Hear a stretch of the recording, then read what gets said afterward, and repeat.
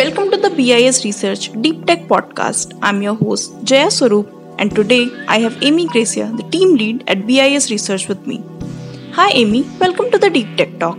Hi Jaya, thanks for the invitation for this podcast today.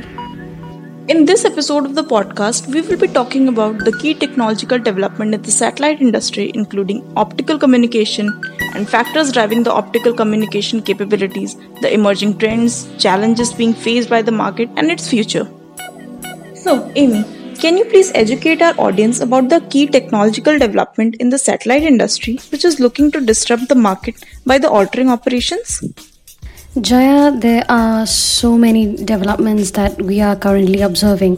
One development which is not being much spoken about is the evolution of optical communication capabilities within the satellite mission operations domain. Most of the communication takes place in radio frequencies. However, optical communication is gaining prominence both across a satellite to ground as well as in inter-satellite communications. The constellations are looking to deploy optical communication capabilities for enhanced operational efficiency and multi-mode communications architecture. Amy, in the recent past, we have been hearing a lot more about the optical communication. Can you please list some of the factors that are driving the uptake of optical communication capabilities, and how is it adding value to the space mission? Well, Jaya, the ground station network is still expanding, and constellation operators have to wait to communicating with their satellites.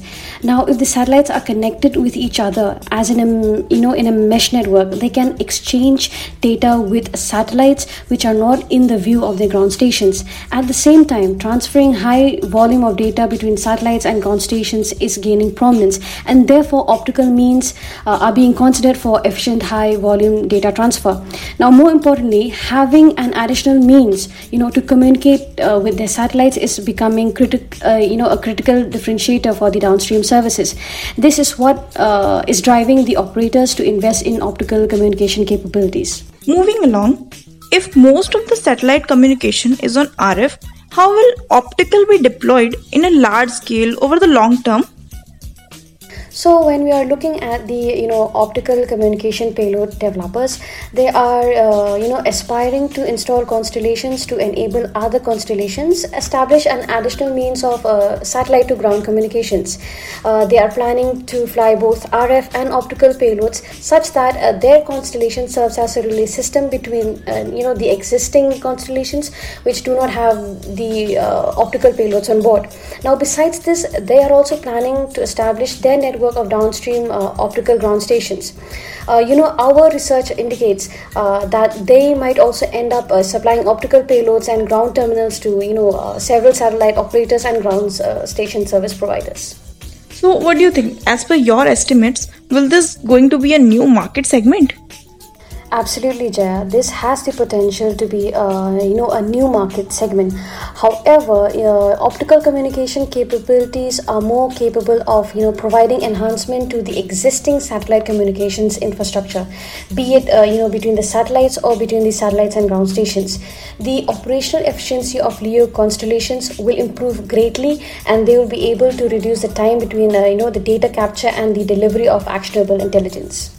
Yeah, but are the market conditions favorable for the optical communication capabilities?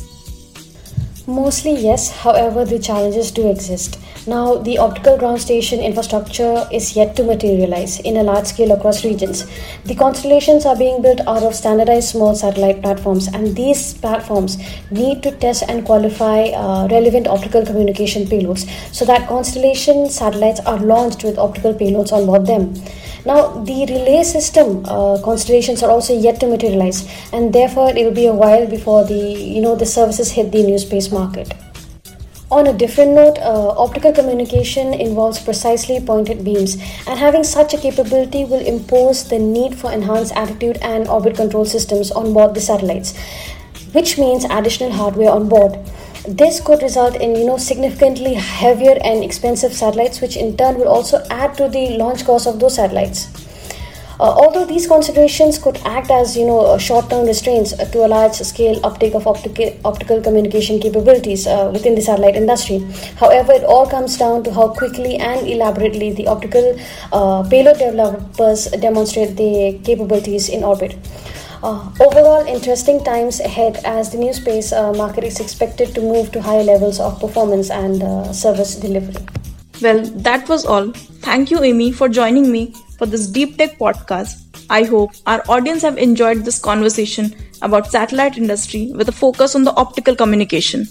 If you are interested in understanding the market dynamics in details, then do visit our website visresearch.com and read the market report that has been published on satellite communication. Also, don't forget to follow our podcast on Spotify and Audible. That's all for this episode, folks. See you next time.